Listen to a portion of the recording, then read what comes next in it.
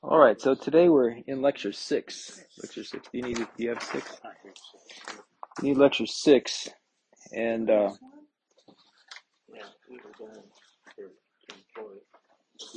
you guys missed five. I'm missing this five because I got four. If you want to listen to the lecture, the recording's on Sermon Audio. Well, oh, yeah.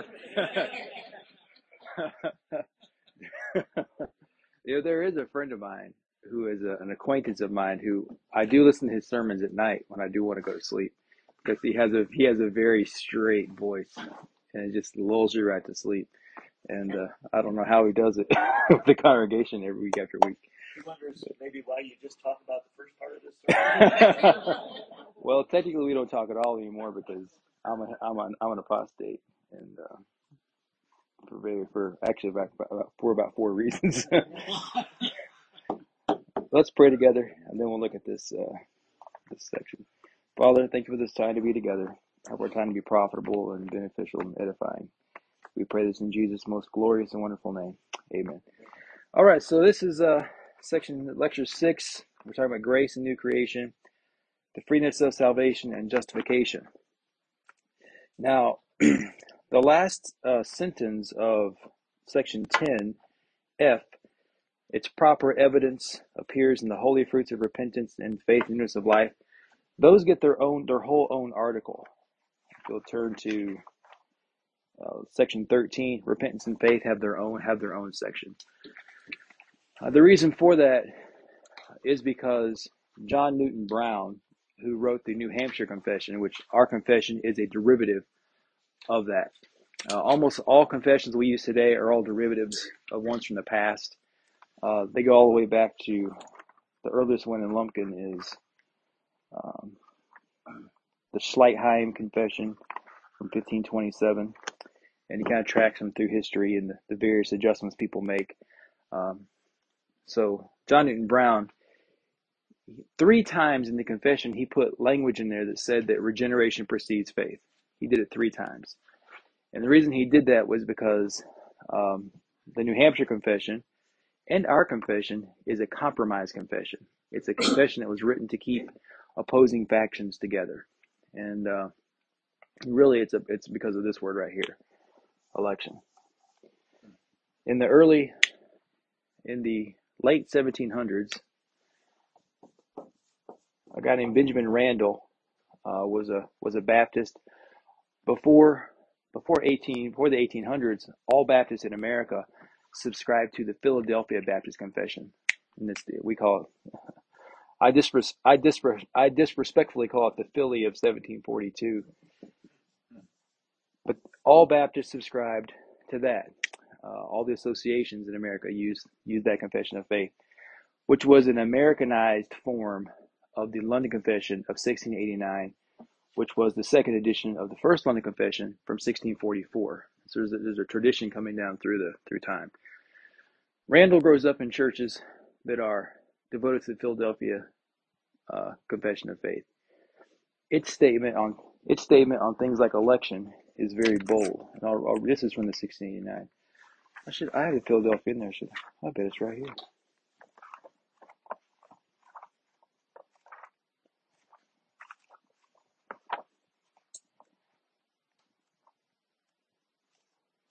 You guys ever heard of Orthodox Baptist?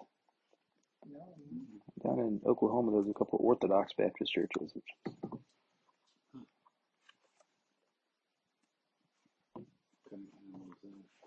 Well, I don't know. They were very, very legalistic at the time.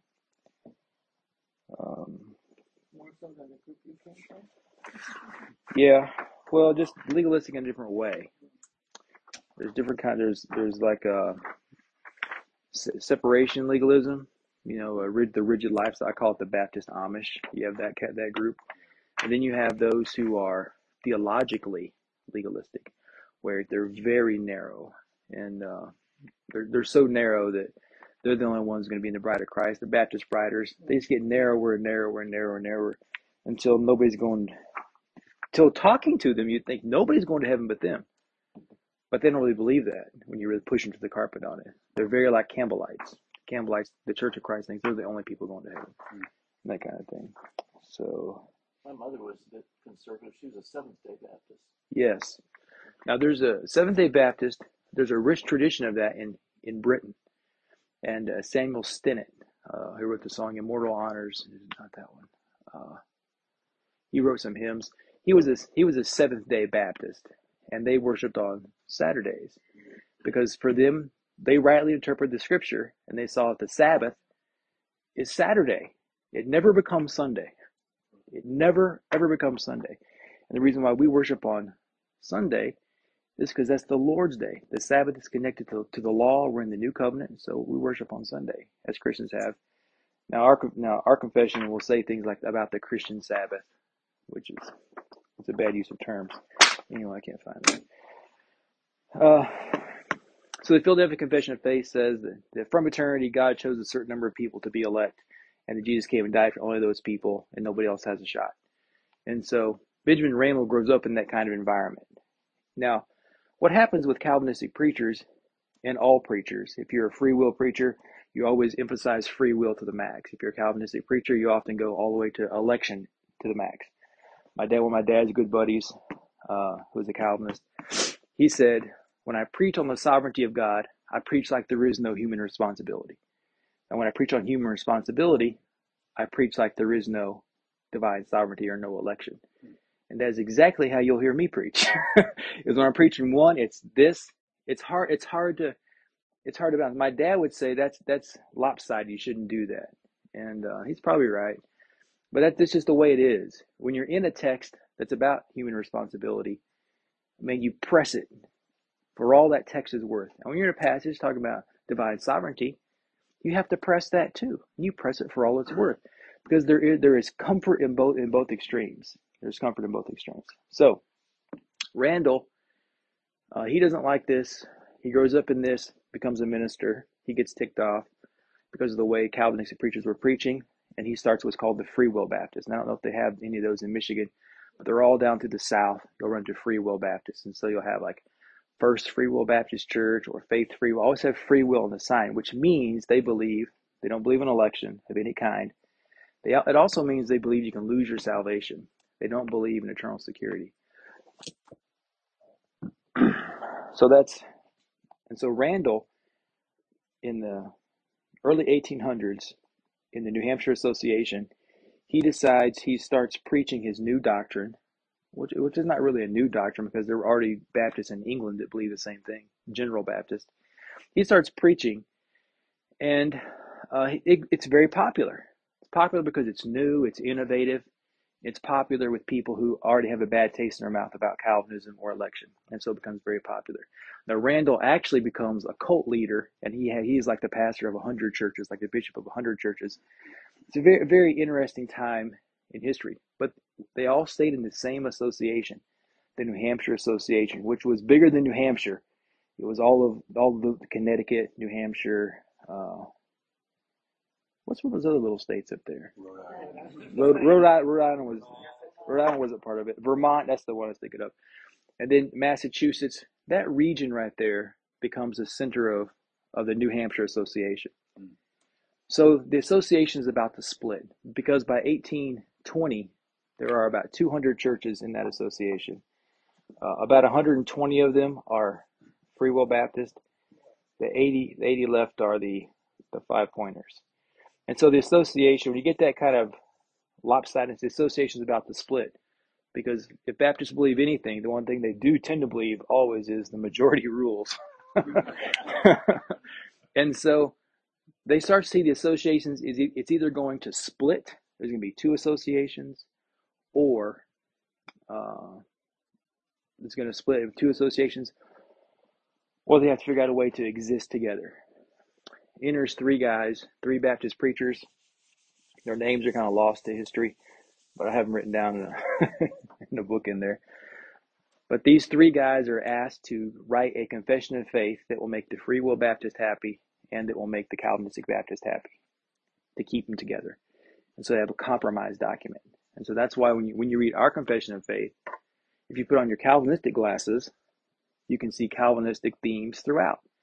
If you put on your free will, I'm going to say the word Arminian, just so everybody, it's kind of as a recognizable term. If you put on your Arminian glasses, you can see Arminian emphasis in it. Now, I do not mean to say, I'm not trying to put that on people that if you're not a Calvinist, that you're an Arminian. I'm not saying that. I don't want to put a tag on somebody that they don't want to wear themselves. If you don't believe you're an Arminian, then you're not an Arminian. But if you are an Arminian, you want to go by that, that's fine. I don't want to label you as something that you don't agree with, right? I don't want to be labeled with Reformed because I'm not Reformed. I believe in Calvinism is the true teaching of soteriology, but I don't follow the Reformed tradition. I like the Reformed view on many things, but I'm not a Reformed Baptist, let's say it that way. Although I get called that. So to keep these two groups together, you have this document that, depending on what you're looking for. So like me and my brother one time had this conversation. My brother, I don't know if he's a Calvinist or not. He might be. He's probably closer than he used to be. But we had the same confession in our churches. And I would say, look at all the Calvinism in your church's confession. He'd be like, there ain't none in there anywhere.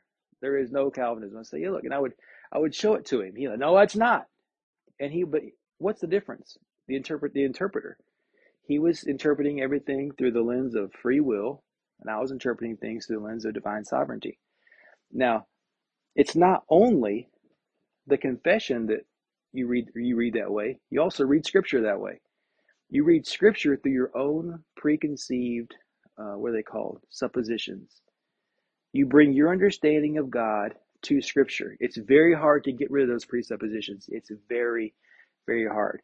Sometimes you'll hear, well, a natural reading of Scripture takes you to this conclusion. What's a natural reading of Scripture?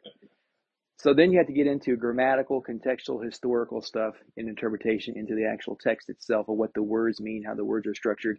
But it's very hard to not interpret according to your system. It's very, very hard. The only person who does it well that I know of is me. You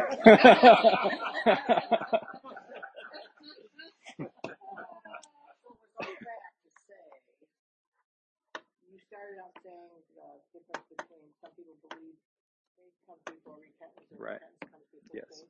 Yes. Thank you for bringing me back to the original point. So because Brown is a Calvinist, he's charged with writing now he's the final editor. He's not the original drafter.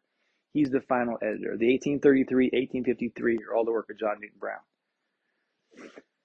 And he's a very, very intelligent man. He ran a college in Hamilton College in New Hampshire.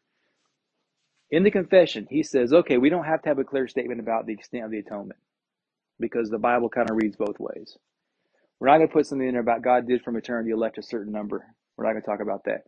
But we are going to maintain and keep in there regeneration before faith. And when you talk to a lot of people who are Calvinistic, almost everybody says that's the one thing you can't give up. Regeneration has to precede faith. And so he puts it in there, inserts it in there. So you see it. It's easy. He also wrote a little paper when he was at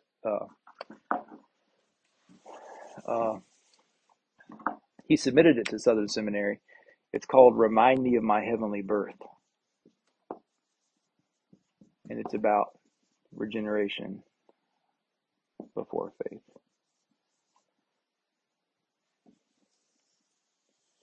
Not much is known about him. There's a small biography about him, Brown, but interesting guy.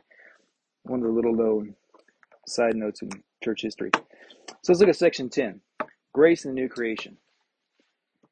We believe that in order to be saved, sinners must be born again, that the new birth is a new creation in Christ Jesus, that it is instantaneous and not a process, that in the new birth, the one dead in trespasses and sins is made a partaker of the divine nature and receives eternal life, the free gift of God, that the new creation is brought in a manner, I think there might be a word missing there, is brought about in a manner above our comprehension, not by culture, not by character, nor by the will of man, but wholly and solely by the power of the Holy Spirit in connection with divine truth, so as to secure our voluntary obedience to the gospel and that its proper evidences appears in the fruits, holy fruits of repentance, faith, and newness of life. So the new birth causes salvation. It brings to us the new things that are required to be saved. Because in order to be saved, you have to understand two things. You have to understand yourself and God. And it has to change your view of both. Your view of God has to be changed, and your view of self has to be changed. That's what repentance is. It's a change of mind. As you look through Scripture, you'll see in the Old Testament, you'll see God repenting.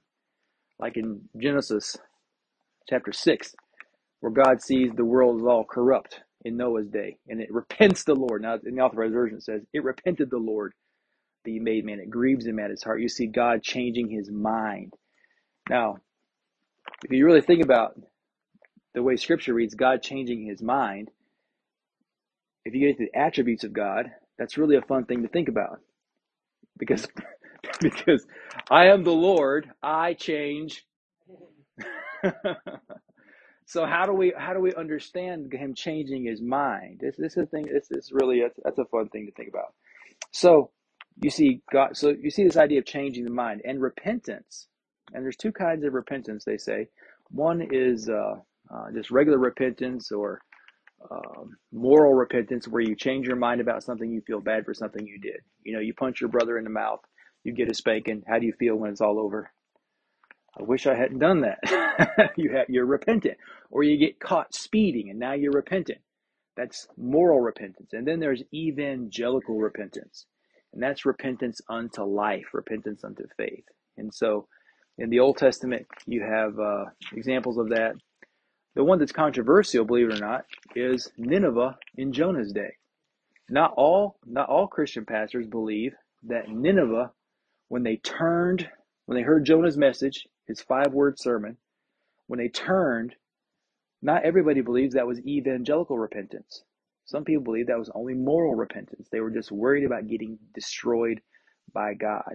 So that's a controversial example. Another example of somebody who has moral repentance is King Saul.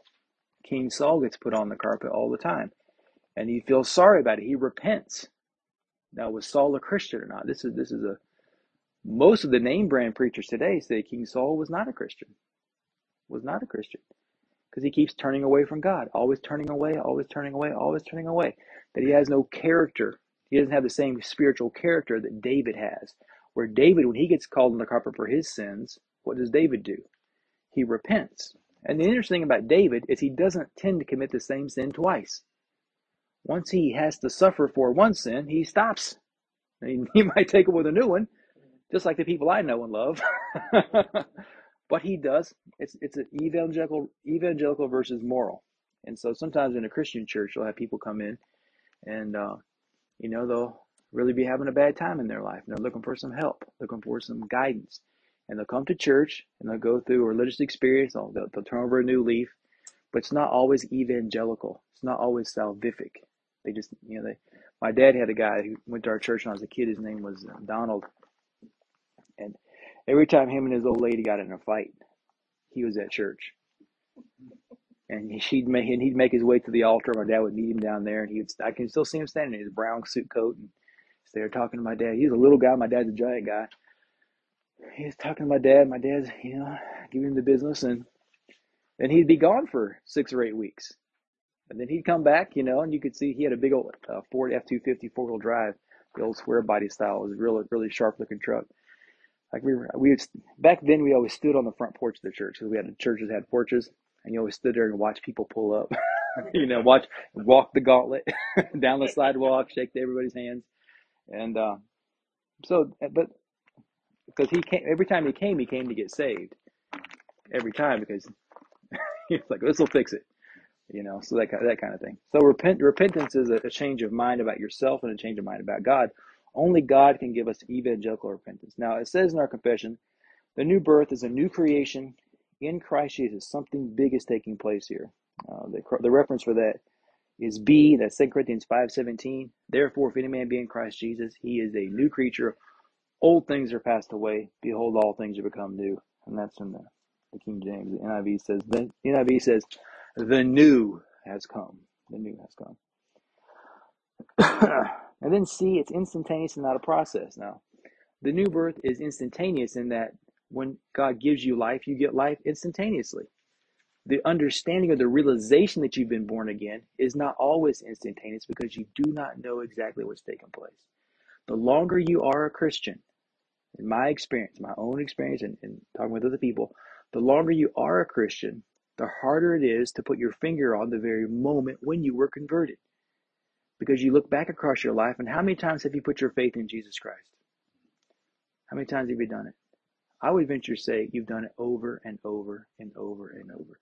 It's constant, it's unending. You're constantly putting your faith in Christ. And so when I was a kid growing up, they would say, you got to know the date and the time, or the place and the time. You have a date you can go back to. Remember that church you sing in Sunday, in church on Sunday? It was on a Sunday when the Lord saved me. And everybody who would wave their hand if you were saying, it was on a Monday, and they would wave their hand. If their day was Monday, and they would just go through the whole church, and you're the only time you're allowed to wave your hand in a Baptist church, And they would just sing through the church that way. But you're going to get to somebody who doesn't know the date or the time. Pastor Keener at my church in Oklahoma, who pastored there before me, he said he hated that idea of, date and the time. He would say, if you were to ask me when I was born again, I would say it was probably in my 12th year of life. And I think it was in about the fall of the year, because our church always had a revival in the fall of the year. And I think that he said, I'm not sure, because he said I didn't dwell on it. He was, I think Brother Keener was 80 odd when he died in 2013. So he was born, way back there. I guess he probably fought in Korea. He was in the Korean War. So he probably was born 1930, about 1930. And they didn't have.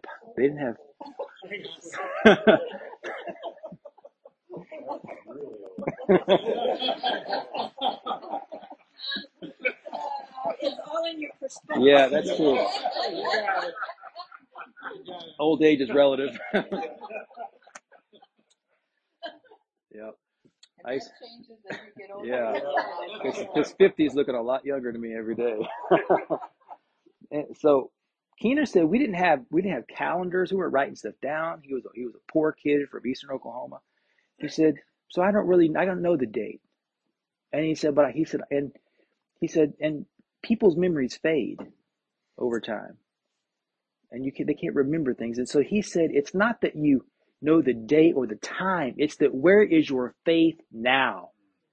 Where is your faith in this moment? If your faith is in Christ Jesus as the source of all your righteousness, this is salvation. We're justified by faith. And it's something that you can't really fixate on. Now, that was a useful evangelistic tool in its day to get decisions, because if you'd say, if you're here today, you don't know the date that you were saved. If you don't know the date you were saved, you need to get a date.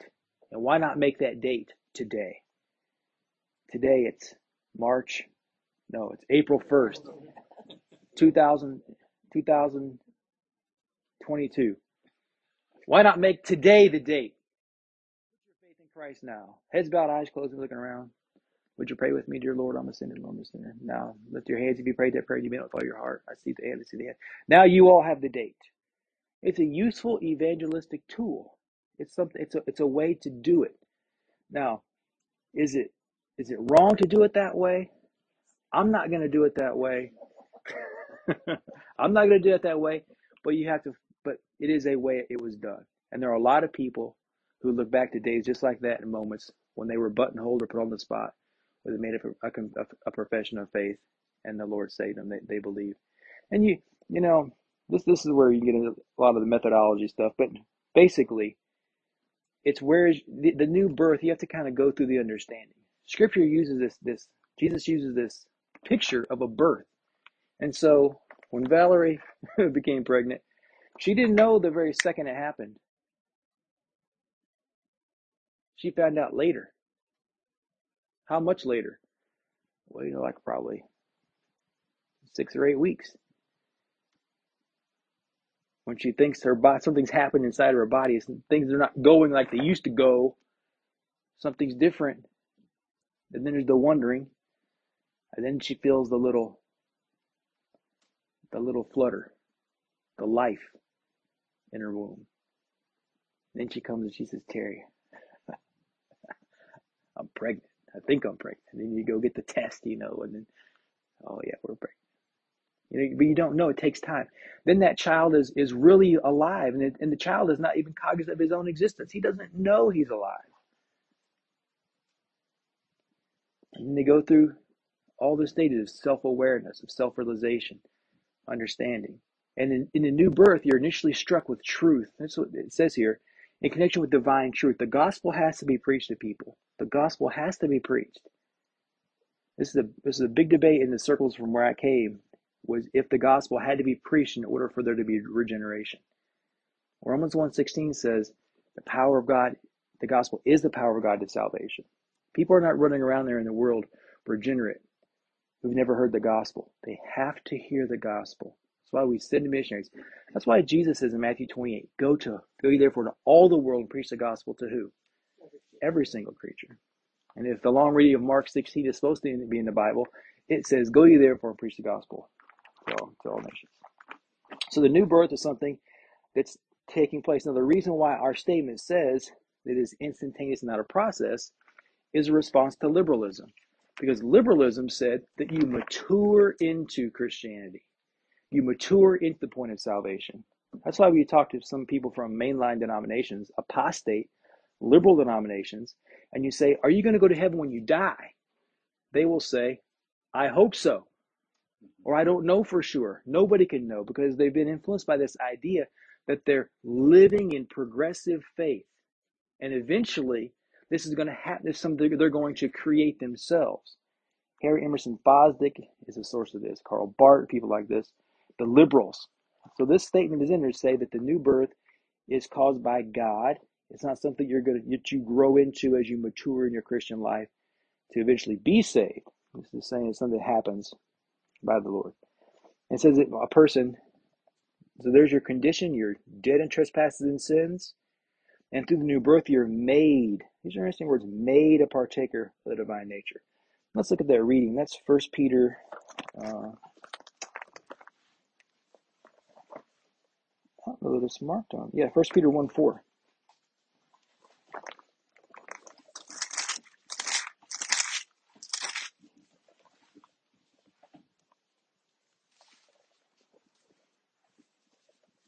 I guess it's that'd be 2 Peter, yeah. Does it say 2 Peter? I just misread it. So it's Roman numerals. 2 Peter 1:4. Whereby are given unto us exceeding great and precious promises, that by these you might be partakers of the divine nature, having escaped the corruption that is in the world through lust. This partaker of the divine nature, the Holy Spirit has moved into you, and you partake in that. And this is often called alien righteousness, something outside of us coming in, something that's not native to us. And so it has to come from God in the new birth. And then it says the new birth, this new creation, is not brought about by comprehension. It's something divine, something that calls you to understand it. Remember, Paul says through the foolishness of preaching, that God chose to save people. And so when you think about the foolishness of preaching, it's not that, and preachers sometimes say, well, because I can act the fool. I can be foolish, and that's how people are going to be saved. But it's the method. It's the method, the foolishness of preaching. Because if you're going to change somebody's mind normally, what do you want to enter into? Dialogue, debate, conversation. But in preaching, it is not that way. Because in preaching, if somebody hears your sermon and you don't like it, then we kick you out.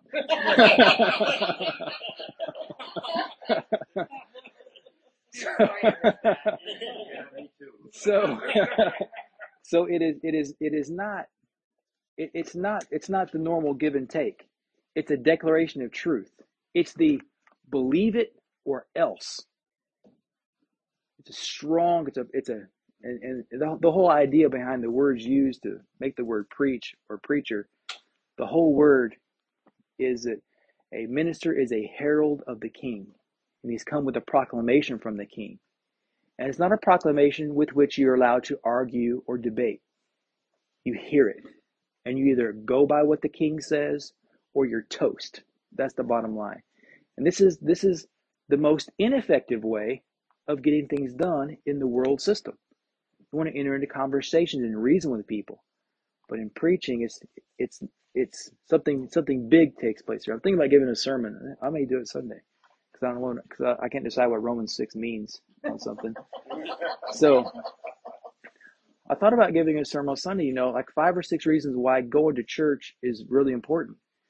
Is because in the preaching of God's word, the declaration of divine truth, there's something transcendent, there's something supernatural, there's something special about being with God's people in a house of worship and hearing the gospel preached, hearing God's word taught. Something that's more powerful and more potent than any other medium, even listening to sermons on tape. Lloyd Jones did not want to have his sermons recorded. He was against it 100%. Your tapes and your recorded sermons, He was against them. His church recorded them against his will. And I'm glad they did, because I've listened to hundreds and hundreds of them. But he was against it because he said, only in the worship service and preaching, only then is there the thunder and lightning from the mountain of God. Only then. So it's something big. Boom, something takes place. Now, not everybody who is saved gets saved in church, but at some point along the path, they came in contact with somebody who declared the truth to them. Most Christians come to faith because they went to church somewhere and heard a sermon. That's the majority thing. And then on the minority side are personal witnessing and tracts and reading books and that kind of thing. Most people are converted through preaching. So this big bomb that goes off does something to us. It secures our voluntary, look at the reading there, so as to secure our voluntary obedience to the gospel. Now this is an interesting word, obedience to the gospel. This is not really, you don't hear Baptists say this too much, but if you go to the Church of Christ, they will talk about obeying the gospel. Have you obeyed the gospel? Something they'll say. And when they say that, what they mean is, have you repented, believed, and been baptized for the remission of your sins in order to receive remission of your sins? To them, that's obey the gospel. But obey the gospel really is this: believe on the Lord Jesus Christ. Believe on the Lord Jesus Christ. Listen to this reading from Romans 10.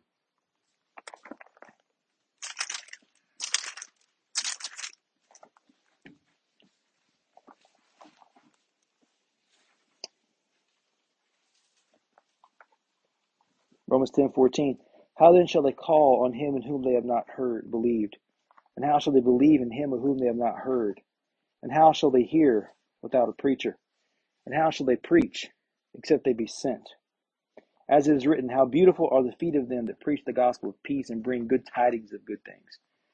But they have not all obeyed the gospel. For Isaiah says, Lord, who hath believed our report? So then faith cometh by hearing, and hearing by the word of God, this preached word, in accordance with God's power, in a manner above our comprehension. It causes people to voluntarily believe. And this voluntary obedience to the gospel, not something you want to do. God's word uses these great pictures. He says, if you hunger and thirst after righteousness, you shall be what? Filled. And then in the New Testament, the Spirit and the bride say, come. And whosoever is athirst, let him come freely to the what? The water of life. Remember Jesus with the woman in John 4, the lady at the well? He says, if you knew who you're talking to, you'd ask of me, and I would give to you living water. You'll never thirst again. She said, Lord, evermore, give me this water. Something has been triggered. This is preaching. It causes you to want something you didn't want before.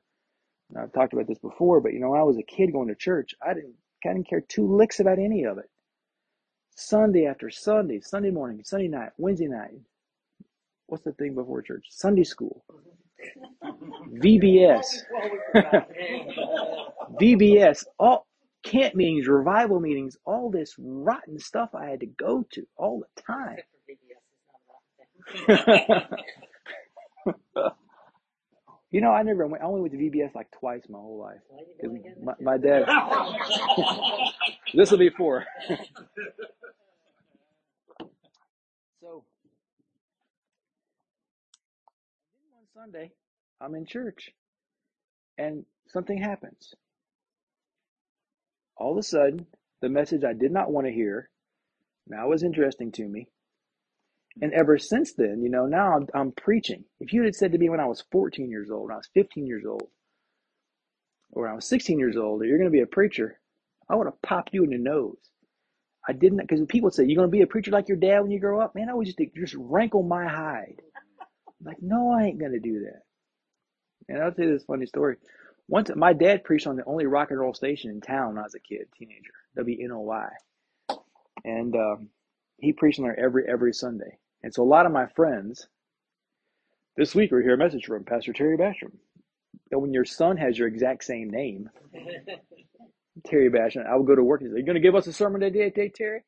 I would jump up on the counter in the back in the warehouse, the Walmart store. I would jump up there and I would give a sermon, mocking, you know, because I could do it. I've been in church. I knew all the things to say. But then, you know, I didn't care about it at all. But then the Lord saved me. And I wanted to be saved. I'd been in churches where they tried to force you to the altar. In fact, one time I was in a service and the evangelist came, and this is I guess I was 13 or so. I had to be 14. The evangelist came, and the church is there, and he was a guy who got decisions. He was a decision getter, and so man, he was flinging it down, and he got down to the end, and my dad, you know, the church was basically mostly saved people, because my dad was a gospel preacher, and you know, but I had decided.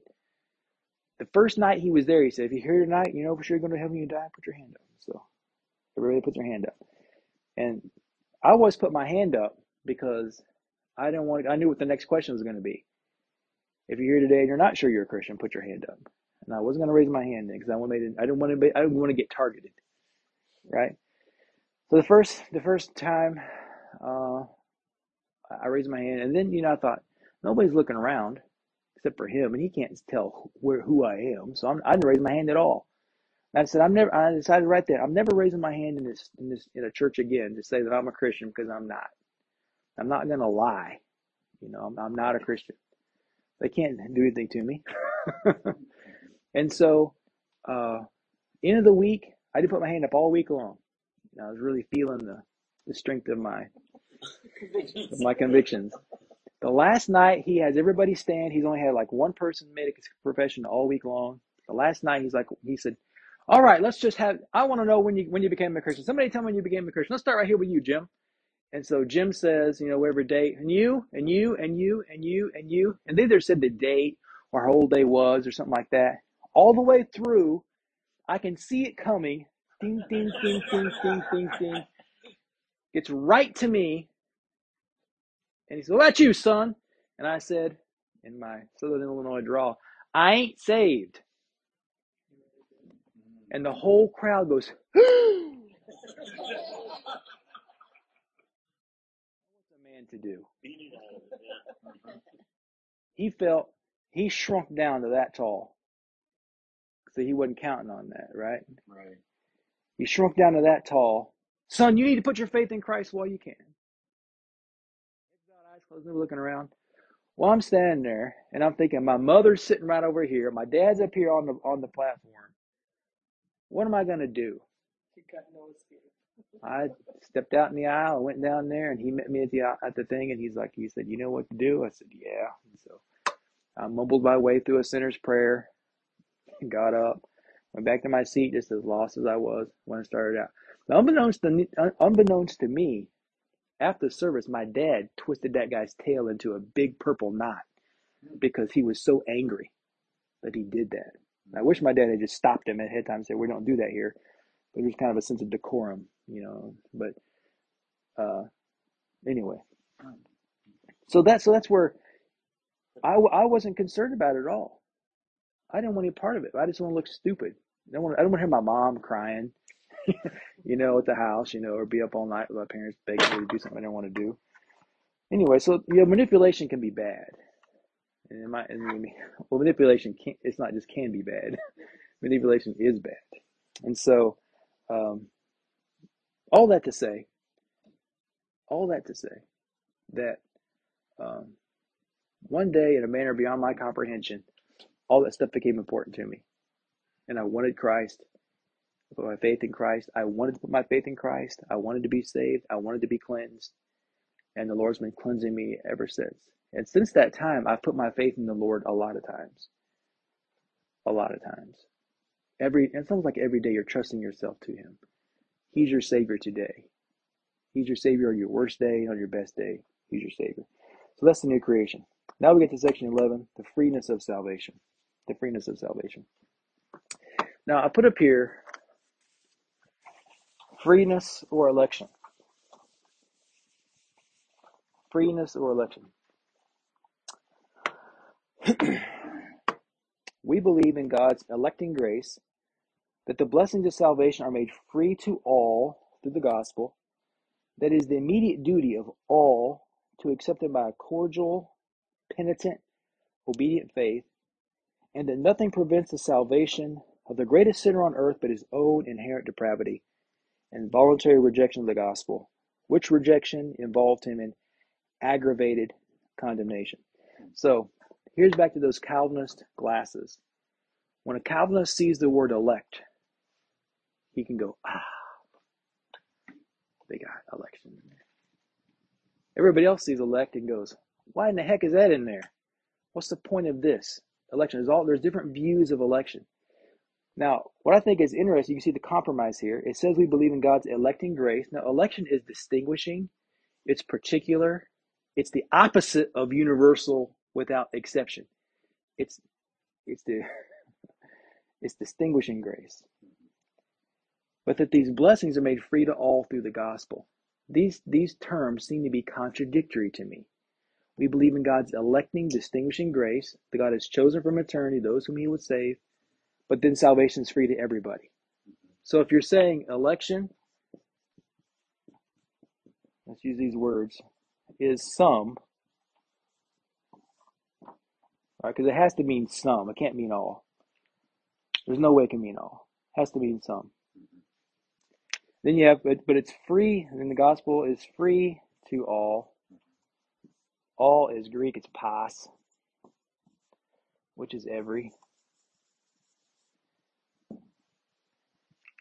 So doesn't that seem contradictory? We believe in God's electing grace, but the gospel, which is a grace, is free to all. That's where you get into the compromise stuff. Now, on Monday, I said to somebody, how can these things both be true? And somebody said, well, they are. It is for everybody. That's true in one sense. To quote one of my dad's friends, Bill Quinoy, he said, election is true.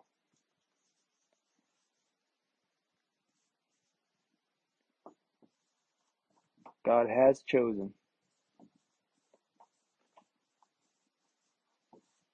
This is important to understand. This is past tense.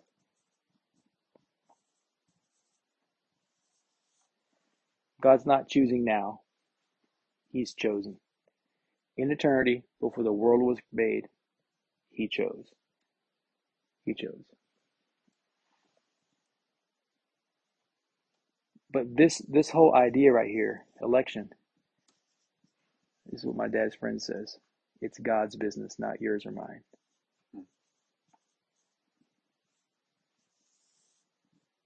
It's God's business. It's not our job to go around hunting up the elect. We don't walk up to somebody on the street and say, excuse me, sir, are you elect? What do you mean? That's not our job. We're to preach the gospel to all creatures. Spurgeon said, if the elect had yellow stripes on their backs, I would give myself to lifting shirt tails instead of preaching the gospel. So election is God's business. God has elected. Why he elected some people, why didn't he elect other people, it's completely his business. This is a true thing. There's truth in advertising.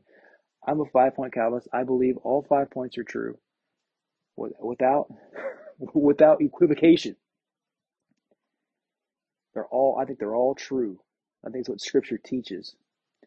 I don't think Calvinism is Calvin's system. I think it's this New Testament system. I think that's the right teaching of soteriology. Election is true, but we don't give ourselves to figure out who is elect or why people are elect. It's one of those truths you just have to accept. This is true. J.R. Packer, his books, Evangelism, Sovereignty, Evangelism and the Sovereignty of God, he says this is the first step in evangelism. You have to accept that this is true. There's nothing you can do about it. Like it or not, it's just something you have to live with. But that should not squelch our evangelism. We must soldier forward in preaching the gospel to every creature. Now, the reality of it is does a belief in election squelch evangelism? Every time. But it shouldn't. It shouldn't. But you know what? I've been a pastor long enough to know that people who don't believe in election, they're not very evangelistic either. Because like you could go down here, it's just the most non-Calvinistic church in town, whatever that church is. If you go over there to that congregation and say, hey, Saturday we're going to get together and pass out tracts to every door. We're going to knock on every door in Sheboygan and give tracts and talk to people about the gospel. This Saturday, y'all come. You know how many people are going to show up? Very few. But they don't believe in election. They believe that you have to do your part and it has to do their part. They don't believe in that. I've been trying to get Baptists to be soul winners for 20 years. And it doesn't matter if they're Calvinist or an Arminian. It's hard to get them motivated. It's hard to get them motivated to do it. There's all these reasons why. I'm afraid, fear, people want to think ill of me. I don't want to cause problems. It's the same thing. It's all the same. So your doctrinal view, it doesn't make you not evangelistic, but does contribute to it. But it seems the attitude, why try? Mm-hmm. God's already elected those that. Well. Now Bob is exactly right, because this was the early arguments in Britain against evangelism, against sending missionaries. But you just read that whole passage from Romans 10, which is a call to evangelism. So you have to follow Scripture. Mm-hmm. Now you're right, and of course there's reasons why these guys are not wanting to evangelize. They say it's going to get done without God's. It's going to get done. Why try? Because the people are elect. If a person is elect, they're going to get to heaven. If a person is elect, they're going to get to heaven no matter what. Now, what's required to get that person to heaven? What's required for a person to be saved? One thing before, they got to hear it so they can accept it. So if they're elected to salvation, God's going to get somebody there to preach the gospel to them. So that's a true thing. Now this thing, why try? Let's press the other side of this. If there is no election,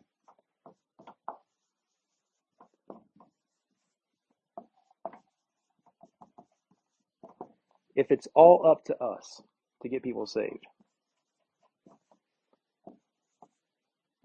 I want you to justify it. If people are dying, like so many people a minute are dying. What's the number? Like 12 or 10 a second or something like that. 180,000 people a day die.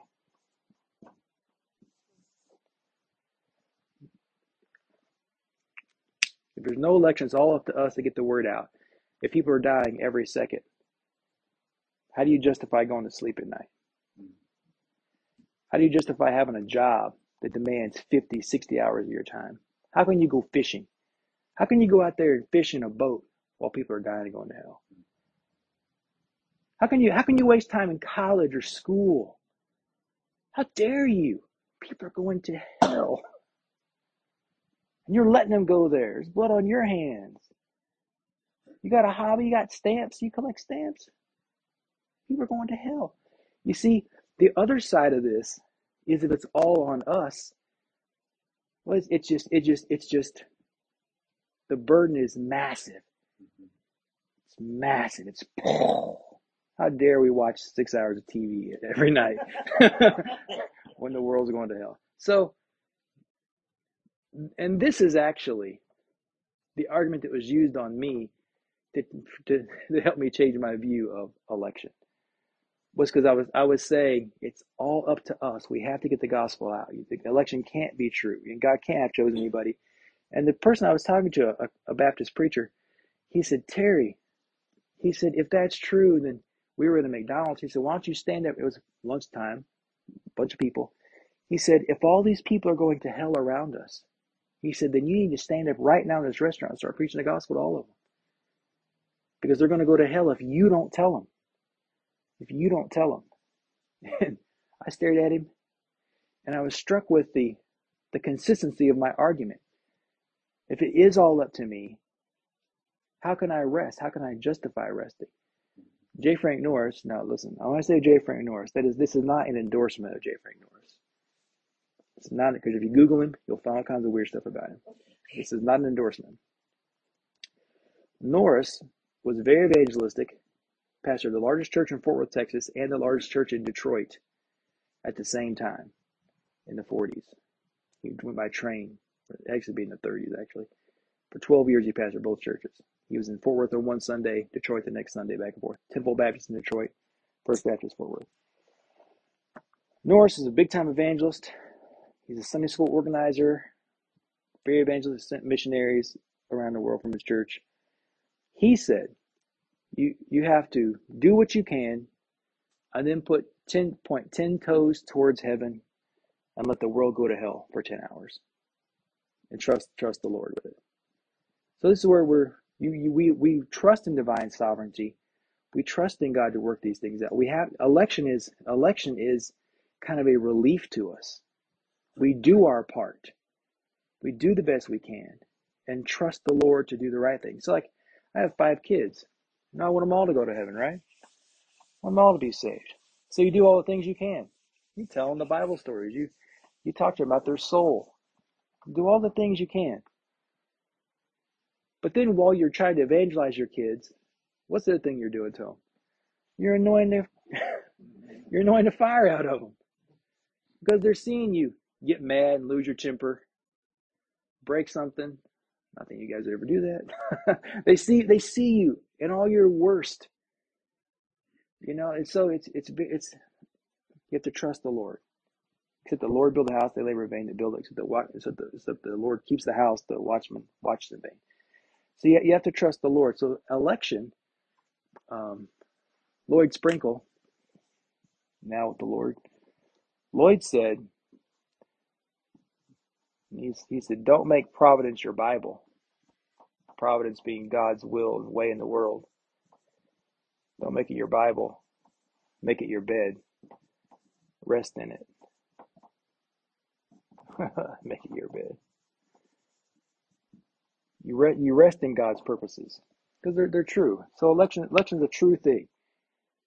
Now, our business is not to worry about who is or who isn't elect. Ours is to preach the gospel. One of the most annoying things about churches is churches will spend a lot of money and a lot of effort to send the gospel to China, but do a very small missionary work locally. Remember Acts 1:8.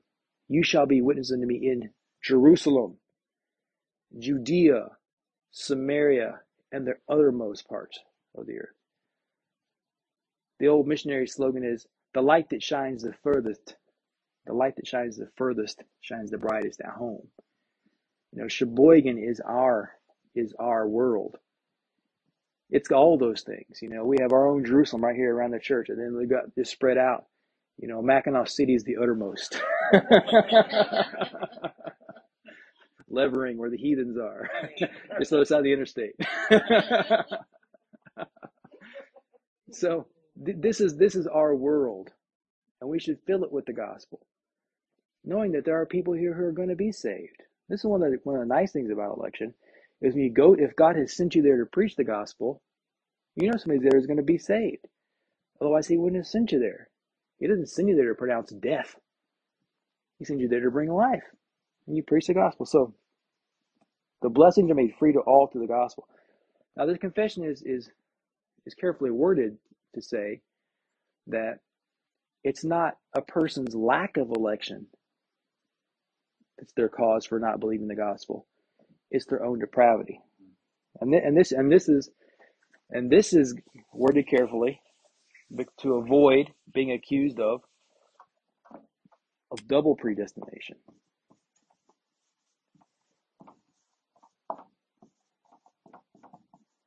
Double predestination means that there are some people are chosen for heaven and some are chosen for hell. And if you talk to people about predestination, this is what they'll say. Well, if God didn't choose them to heaven, then he chose the rest for hell. Because they say that's the implication. I want these, I don't want these. What's the fate of these who I don't choose? Perdition. So therefore, God chose them for perdition. You see how that argument works? But it's not positive. It's not a positive choosing. Now the reformers say all kinds of stuff. John Bunyan. You guys know John Bunyan? Had Babe the Blue Ox. John and his cousin Paul. John Bunyan, he believed in double predestination. He believed in active, positive reprobation. My friend Don Fortner, he preached at my church a sermon. Reprobation, positive and asserted. Chosen for hell, you know. That kind of sermon will set you back on your heels, wouldn't it? Woo! Don Fortner, he said, the wickedest doctrine ever taught in the world was general atonement. If Christ tasted death for every man, then Christ is a liar, you know, and the cross doesn't work. It's very Don was a man. He preached a sermon one time called a plea for dogmatism. He said, I'm tired of you preachers, you know, not being clear. You know, so anyway, that was Don though. So this says that the thing that keeps you from being saved, or keeps a person from being saved, is not whether or not they're elect. That's not our business. You're not supposed to be sitting at your house going, am I elect or not? But there are people who teach that. It's called preparationism. Now, my friends, you'll run into a lot of Calvinists, especially getting into Reformed circles, a lot of them who say that they are not preparationist, but they are. They are. And you can spot them. You can always spot the hints of it, because they start talking about all the things that have to be present before you believe. You have to feel this way. You have to feel a certain sorrow. They'll go through the whole list. And all these things are prerequisite to faith. When you feel these, now you can believe. And this is not the way it works. You're saying that's Reformed doctrine? Yeah, preparationism. If you want to pick up Sinclair Ferguson's book, The Whole Christ,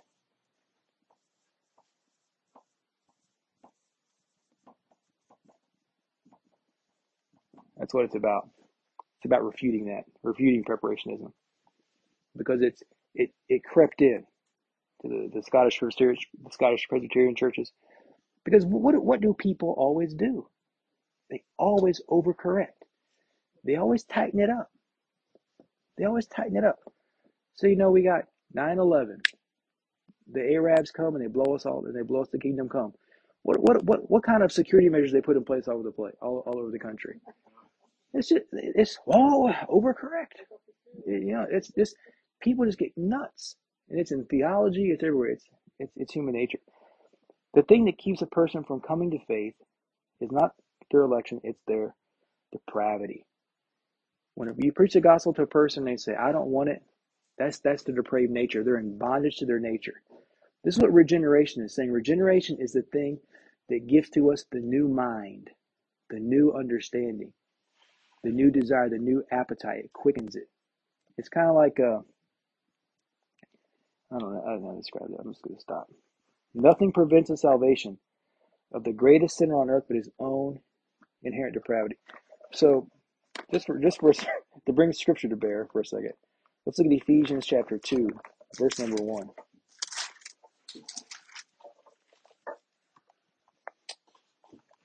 Ephesians 2:1. And you hath he quickened who were dead in trespasses and sins. Now, if you have an NIV or the ESV, it probably doesn't say that. What does it say in the ESV there, Denise? You were dead in trespasses and sins. No. Yeah, in the Authorized Version, hath he quickened is italicized. It's inserted. But I'll read it to you. You tell me when you get down. I think regeneration appears in verse 2 or 3. 2:1. And you hath he quickened who were dead in trespasses and sins, where in time past you walked according to the course of this world, according to the prince of the power of the air, the spirit that now worketh in the children of disobedience, among whom also we had all our conversation in times past, in the lust of our flesh, fulfilling the desires of the flesh and of the mind, and were by nature the children of wrath, even as others. God, who is rich in mercy, for his great love wherewith he loved us, even when we were dead in sins, made us alive, quickened us alive. So this is what you are. You're dead in sins, and you have to be quickened. Now, you have to be cautious about this. I'm not going to talk about it. It's a waste of time. So, when you're dead, to be dead in sins, it doesn't mean you can't think, move, feel, talk, or act, or make decisions. It just means that you're in a status with God that you can't fix. You're in a status with God that you can't fix. Nothing you can do can change the status. It's not again. Don't think you can change your status with God of being dead to him is if he gives you life. So in John 11, Lazarus is in the tomb. Jesus comes. Who can change Lazarus' status with God? Can Mary do it? Can Martha do it? Can the crying crowd do it? Can Lazarus do it? Only one person can do it. Who is that? It's Jesus. Jesus changes his status. He says, Lazarus come forth. Lazarus comes forth. Now, justification. Number 12. Justification. But you missed something. Inherent depravity and voluntary rejection of the gospel. Right. And that's the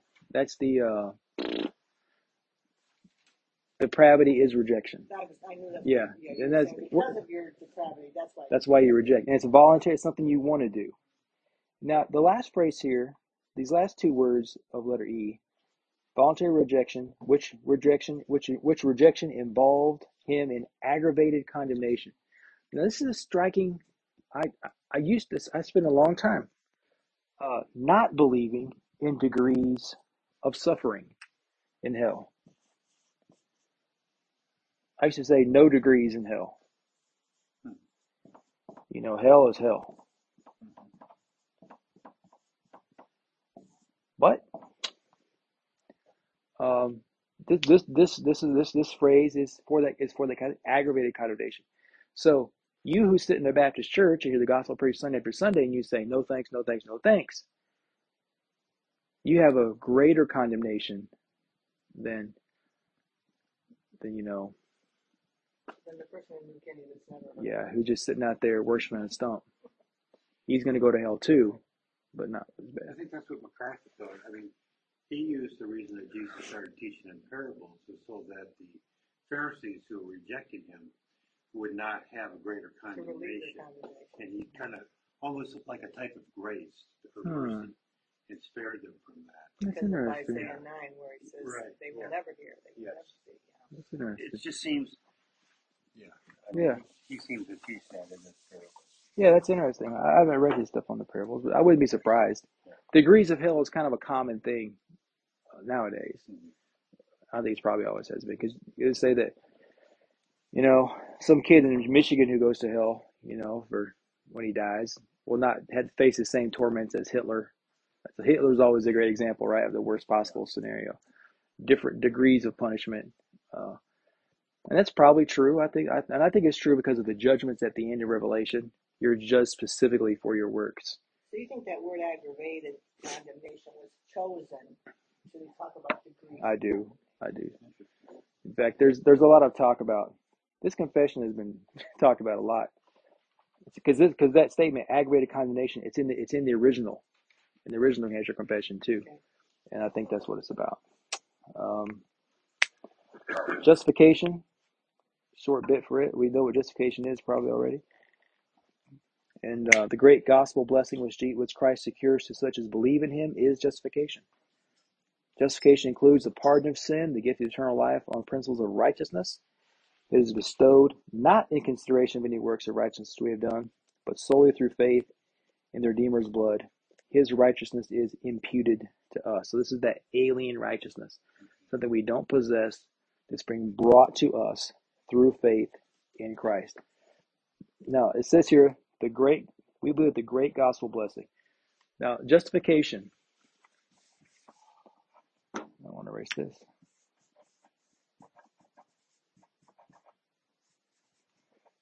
Justification is salvation. If you're justified, you're saved.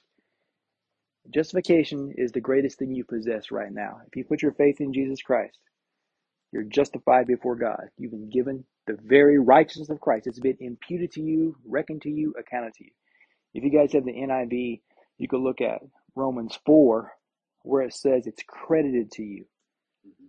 Credited. Authorized version says imputed or reckoned.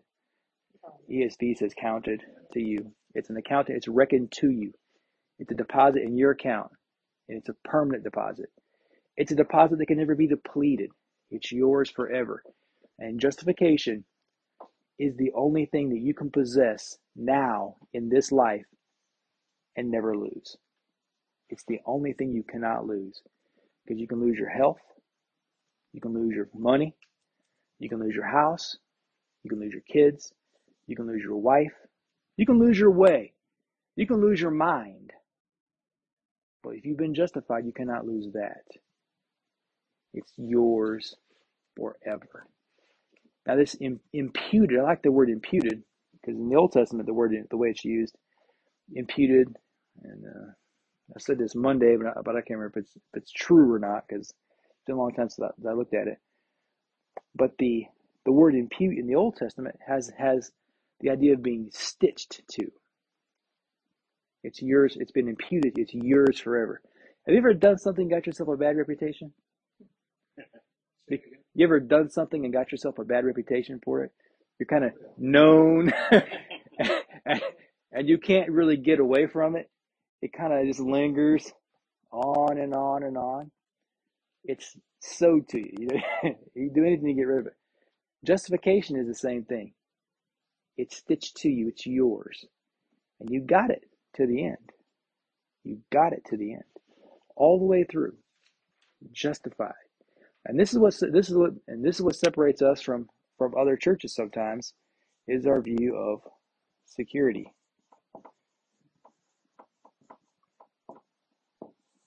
It's a view of security. Secured in Christ, by Christ, the whole 9 yards. And it's bestowed. The confession is careful to say, bestowed not in consideration of any works of righteousness we have done. It's not bestowed in consideration. It is through faith in Jesus Christ. I'll look at a couple of verses and then we'll, in that regard. Let's look at Titus 3:5-7. These are my mother's life's verses. You guys have a life's verse? You guys ever done that? Church chose a verse that kind of is like your slogan or your maxim for life. You got, what is it, these? Galatians 2:20. I'm crucified with Christ. Nevertheless, Yet I not would. I live, yet now I have Christ Christ lives in living me. the life which I now live in the flesh, I live by faith in the Son of God who loved me. Gave so. Yeah. I'm glad to hear that was in the KJV I too. speak the KJV.